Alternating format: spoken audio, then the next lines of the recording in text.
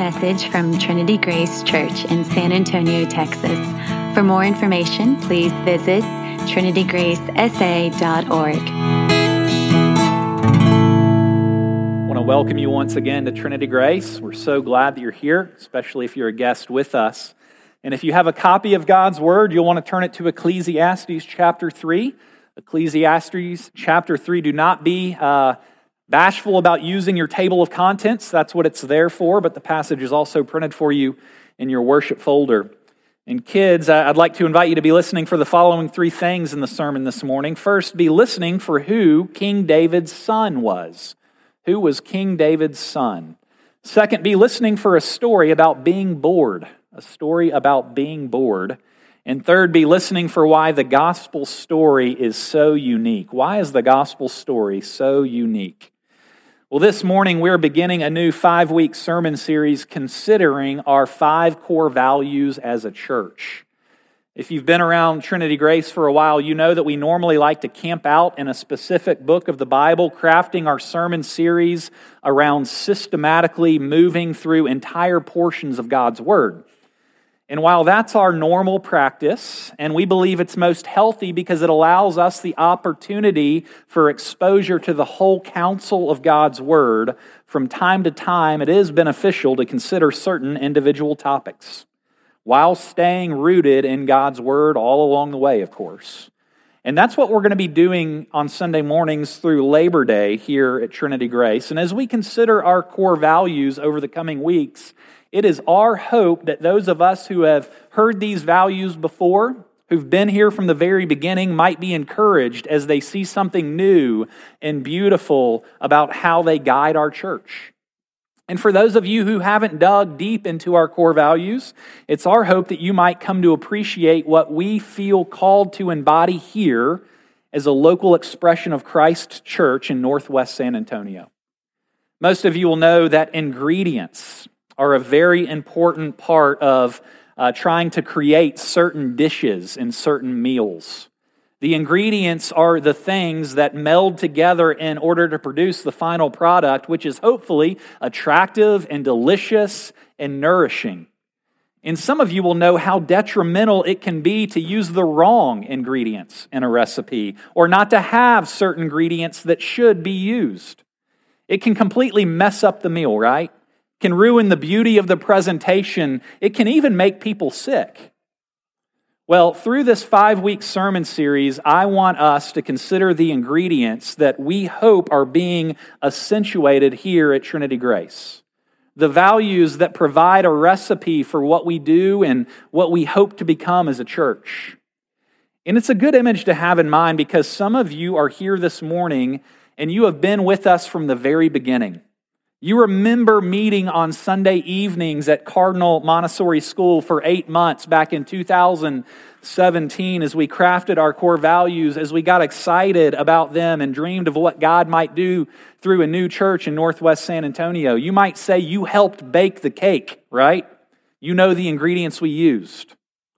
But since then, we've had dozens and dozens of folks join us, which is amazing. Really thankful for that. And to continue the analogy, it's our hope that new folks enjoy the taste of the cake that we've baked, right? But it's important to go back from time to time to understand and to appreciate the ingredients that we use to produce the product we all hopefully enjoy today.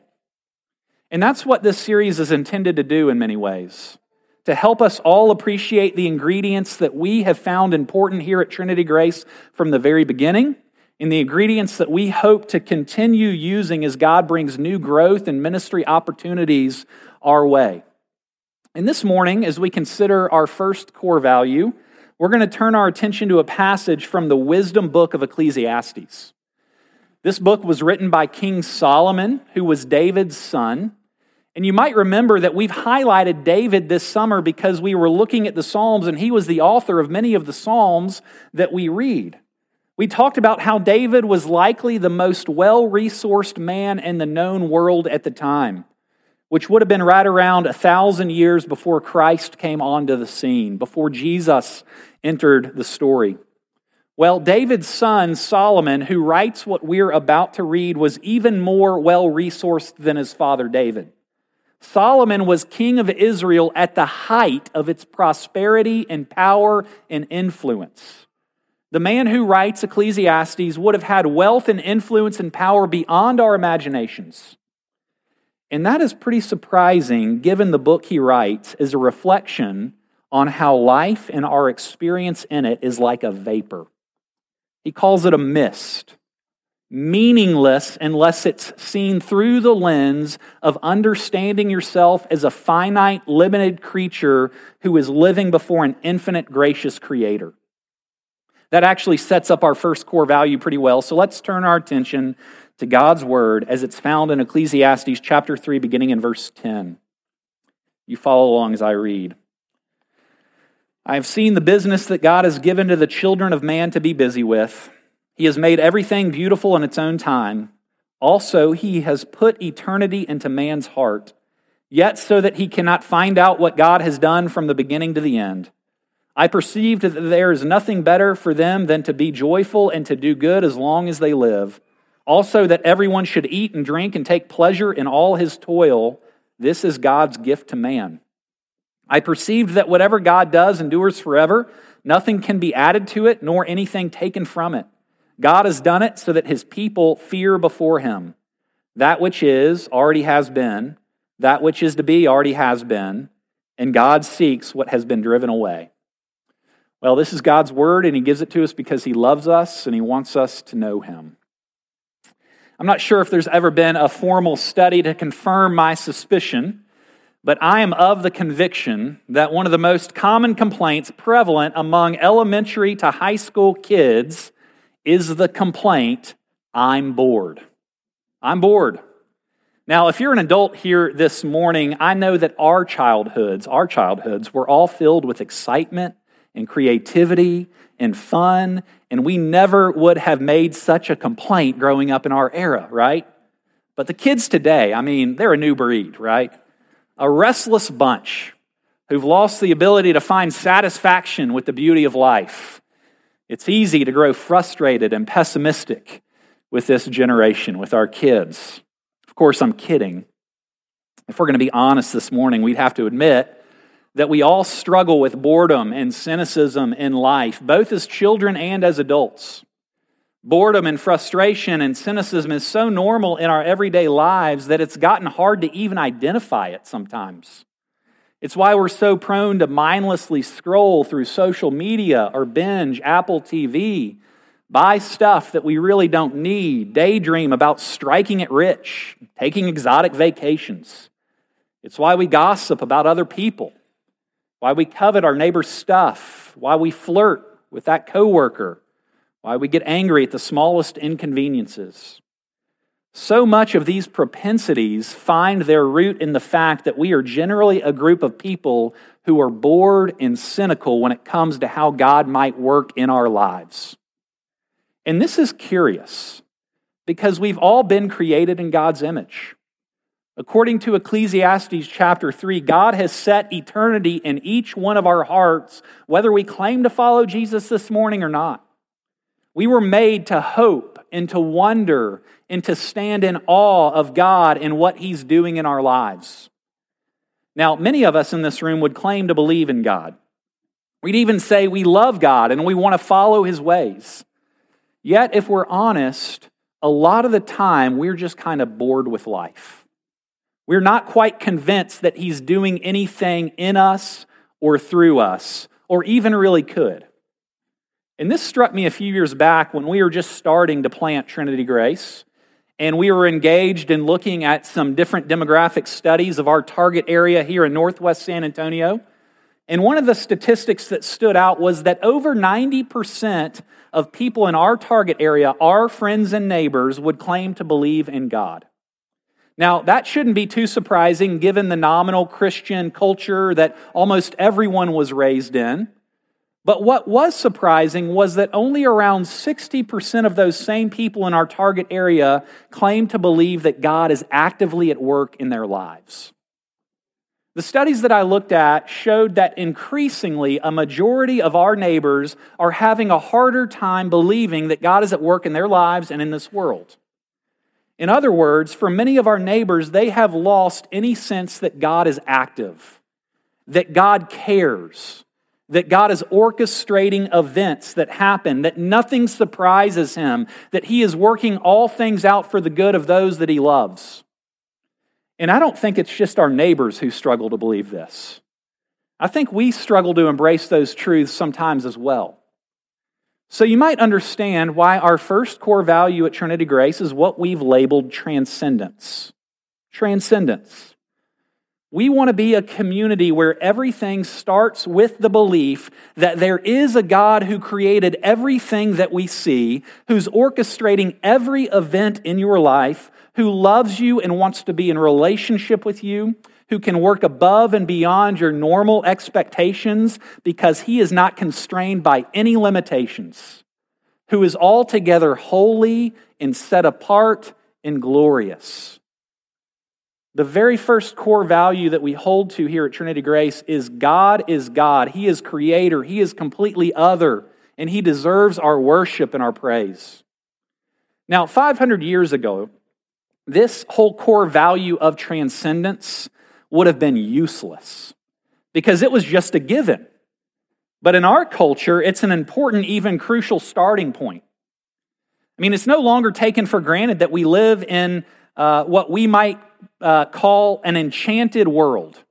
And I don't mean enchantment like magic. I mean enchantment like wonder and awe. There's things out there that we don't understand, that we can't explain. Or a world where we're open to the supernatural, you might say, with a transcendent God who's controlling things. It's no longer taken for granted that there's a transcendent creator of the world and we are creatures of that creator. And as we continue through time, it just seems like this disenchanted world is going to continue to grow. And a good question for us to ask would be, why was it virtually impossible not to believe in God 500 years ago, yet here in the year 2022, in some sectors of Western society, it is seemingly impossible for some people to believe in God? It's almost a cultural given that we have moved past the idea of a transcendent deity. It's not even questioned much anymore among our friends and neighbors. It's just the way that it is. In fact, some people look at the rejection of a transcendent deity as a maturity issue. They tell stories of moving away from God and saying things like, I grew up, I faced reality, I learned better. And these are viewed as stories of courage, the courage to face the fact that the universe is without transcendent meaning, without eternal purpose, without supernatural significance. So the convert to unbelief has grown up because they can handle the truth that our disenchanted world is a cold, hard place without any significance or purpose. And ironically, there is something attractive about this loss of purpose in our society because if nothing matters, nothing is called for in us. Nothing's demanded of us. It allows us to be selfish. I mean, we get to decide what goals to pursue if God doesn't exist. When we suffocate the idea of a transcendent God, we get to do what we want for our own pleasure and our own comfort.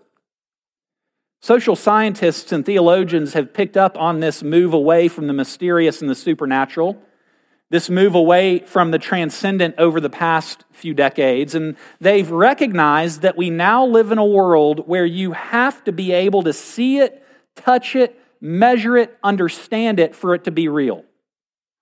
You've got to be able to empirically prove it. There's no more room left for the possibility of the transcendent or the supernatural, the mysterious, the spiritual. There's no room left for wonder and awe in our culture. So we've moved from a group of people who embraced wonder and mystery and awe to a group of people who live in what some scholars call an immanent frame. A small, constructed social space that frames our lives entirely within the natural rather than the supernatural order. The physical rather than the spiritual. In this space, it pushes out the idea of transcendence altogether. It suffocates any sense of wonder and awe in our lives. In this immanent frame where the supernatural and the transcendent have been tossed aside, meaning and significance and fullness are sought within an enclosed, self-sufficient, naturalistic universe without any reference to God. In other words, we've enclosed ourselves off from God. Now, much of this worldview shift can be traced back to the Enlightenment. Okay, go with me just for another second. Where scientific and humanistic endeavors took off, leaving no more need for God, no more need for the transcendent. Increasingly, our culture doesn't accept the fact that God can intervene, that He can play an active role in today's world. Our culture tends to think that He might have been the architect that set things up, but we can take it from here. And it's really a rejection of God's personhood and His agency in our lives. And we've been flattened, in a sense, to the empirical, to what you can investigate, touch, and observe. And with this worldview shift, our culture has basically discarded the need for God, and by so doing, has really taken out any sense of meaning that came with the transcendent worldview. Interestingly, this is one reason why we shy away from lament, why we don't lament well as followers of Jesus, why it's hard for us to walk alongside God in our grief. It's because when terrible things happen in life, we think we can explain everything away with reason and with logic. But it turns out that humans intuitively know that they cannot live this way.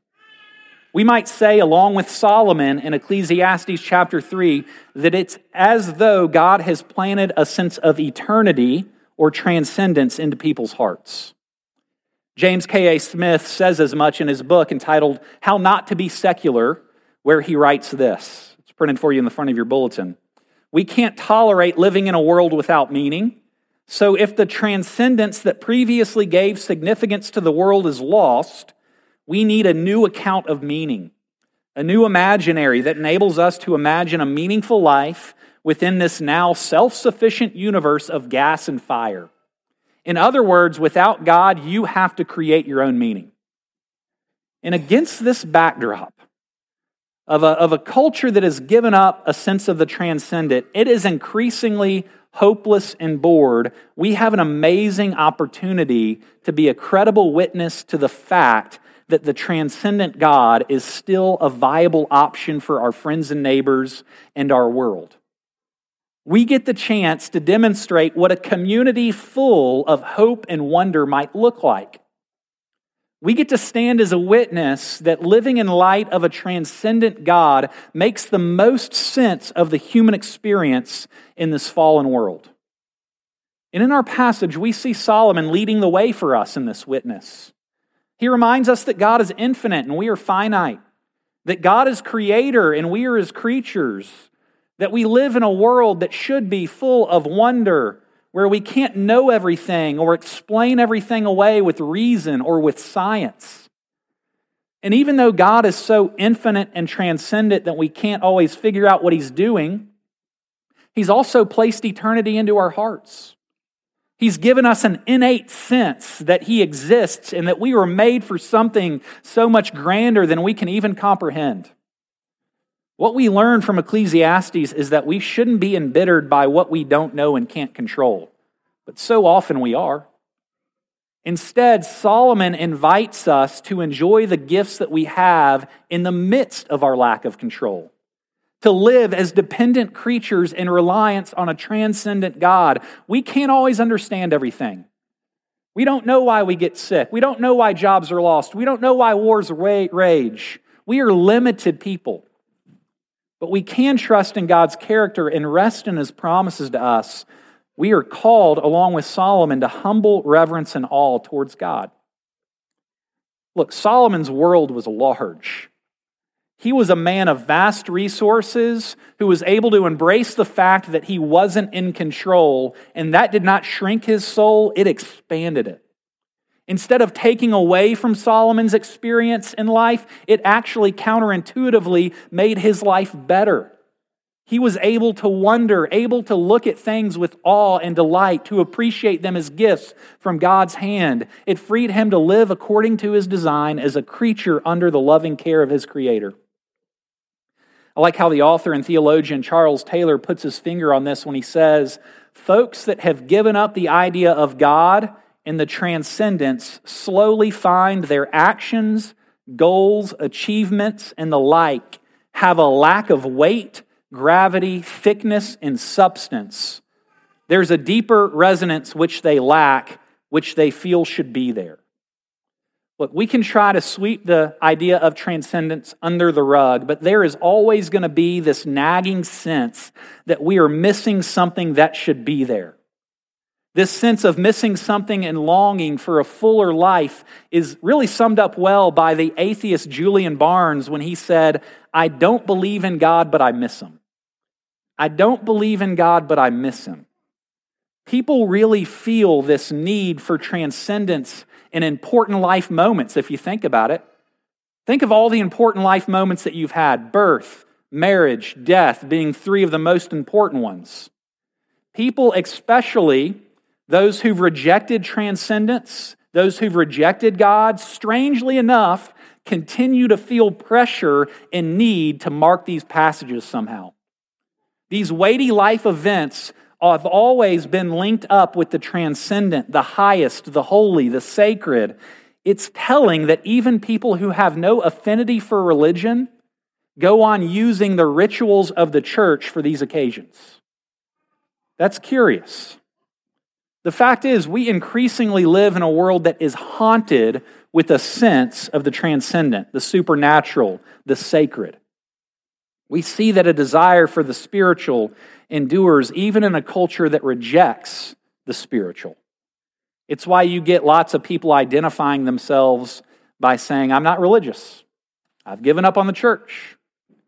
And Ecclesiastes reminds us that we're haunted by the transcendent because God has set eternity in the human heart. You get an anthropology here in Ecclesiastes 3. We're all made in His image. No matter how hard we try to shut the door on God and the transcendent, we can't, because the longing is imprinted in each one of our hearts.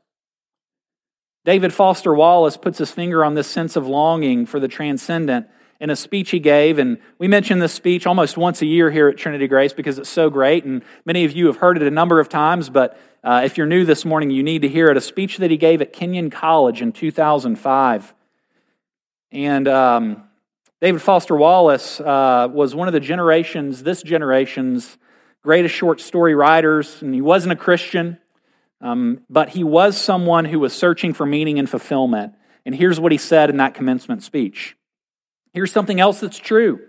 In the day-to-day trenches of adult life, there is no such thing as atheism. There's no such thing as not worshiping. Everybody worships. The only choice we get is what to worship.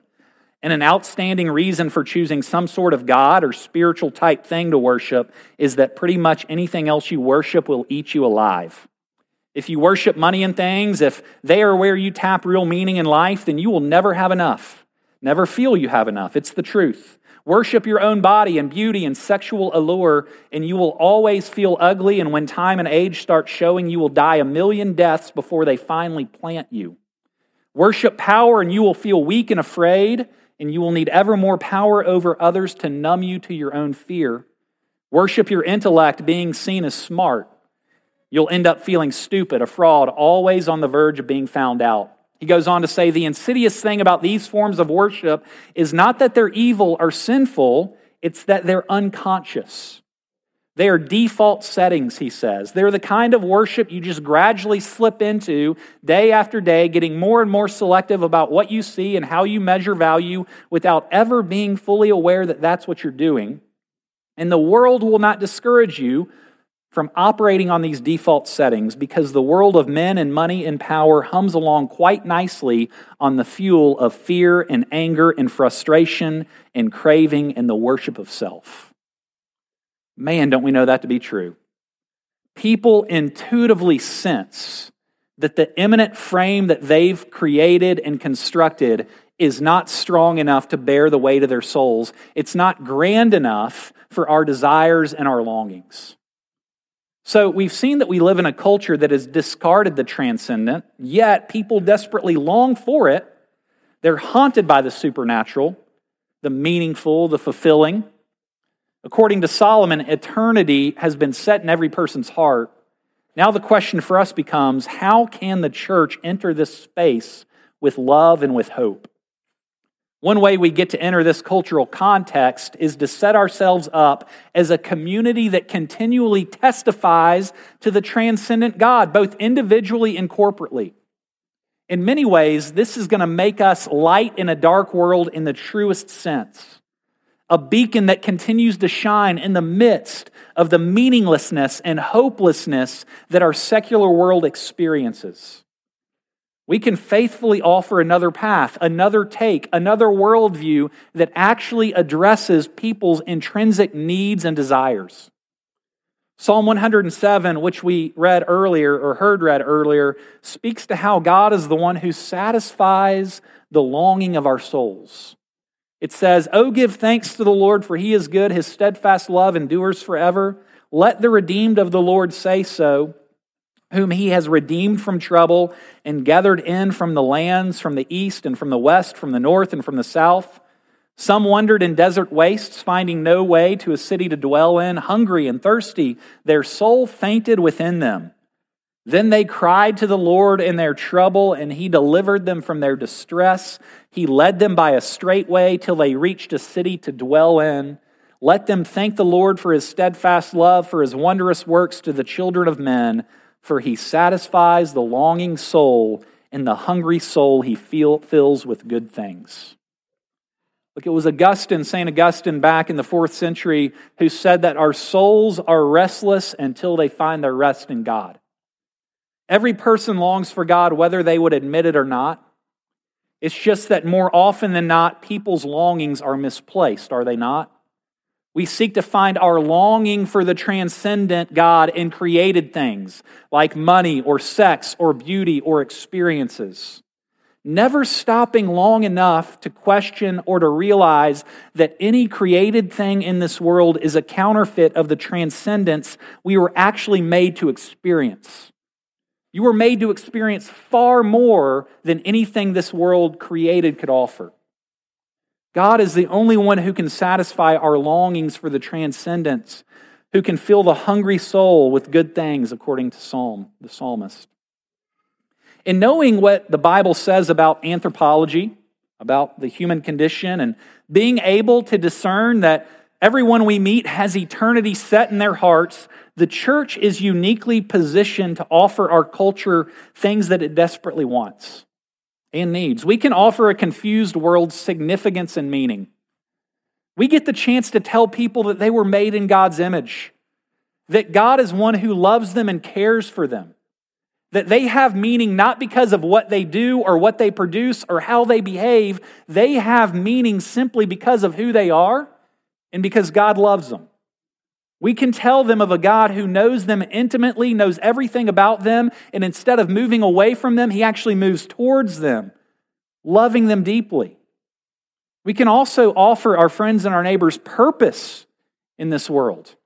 We get the chance to tell people that they have purpose that's bigger than themselves. We believe that God's at work renewing all things. And so we get the chance to participate in that renewal, knowing that it's one day going to fully and finally be completed by him. And because God is alive and in control and active in our lives, we can have purpose with our families and our vocations and our service. Our good works and our service can actually make an eternal impact. We believe that we're living in a God-shaped story. And as you look around the world, there are echoes of God all around us. We hear these echoes in our relationships, in a good meal, in an awesome experience maybe. Yet we often attempt to find ultimate fulfillment in these echoes. C.S. Lewis reminds us that these echoes are not the thing itself. They're only the scent of a flower we've not found, the echo of a tune we've not heard, news from a country we've never yet visited. We are a group of people who believe that we are all longing for the transcendent. We want to trace these echoes that we hear back to the source of a God who has made all things for his own glory and has a purpose for you in this world. This means that God has a purpose for everything that we experience. Whether you're healthy or sick this morning, whether you're rich or poor this morning, whether you are suffering or joyful this morning, We don't know why everything happens in our lives. But knowing that God is on the throne, orchestrating all things, means that we can walk through this world with wonder and curiosity, asking along the way, what might God be doing in this trial? What might God be doing in this joy that is forming me more in faith and in trust? Look, we are a community of people who believe that we're all longing for more, the transcendent, and who know that God has set eternity in the heart of every person. And people hear those echoes all around them all the time. They're haunted by those echoes, you might say. And we want to trace them. We want to trace them back to the source. So we long to be a community that tells the real story and to point people back to the source of their longings and desires. And that source is the God of the Bible, the transcendent God of the Bible. And it's the story of the Scriptures, the gospel story, that actually meet our desire. It's that story that expands our awe and our wonder, that invites us to live into areas of life that we can't explain fully but embrace because we know the character of God. The gospel story is so unique if you think about it. I mean, every other religion, every other worldview tells you that you have got to take yourself from the immanent to the transcendent. You're the one that has to do the work. It's your responsibility to make it happen. That if you work hard enough, maybe you can achieve a sense of transcendence, or at least get a small taste. But Christianity, the gospel story, it tells us the exact opposite. It reveals to us that the transcendent has come to us. That the transcendent God has broken into the immanent frame that we have tried desperately to create so that we might have true meaning and purpose and relationship. So that we might be able to walk through this world in wonder, in awe of who God is and what He's doing. In the gospel, it's amazing. The author writes himself into the story. The creator becomes creature. The transcendent becomes immanent so that we might have forgiveness, so that we might be given purpose and meaning, so that we might know the love of God and live in deep joy. And as people come to hear that from us, I think it'll be very good news. We'll be speaking to people in ways that they need. And our hope and prayer is that the living God would be at the center of our community here at Trinity Grace, and that people might find that strangely attractive. Let me pray for us this morning. Lord, we thank you for your goodness and care in our lives. Thankful that we are your creatures and that you are currently orchestrating every single event that happens in our lives and in this world for our good and for the church's benefit. We pray that you would help us to believe that as we move through seasons of great excitement and great sadness. Help us to seek out ways to trace your hand in the ways that you're at work in our lives, increasing our trust and our faith in you and your promises. We pray this in Christ's name. Amen.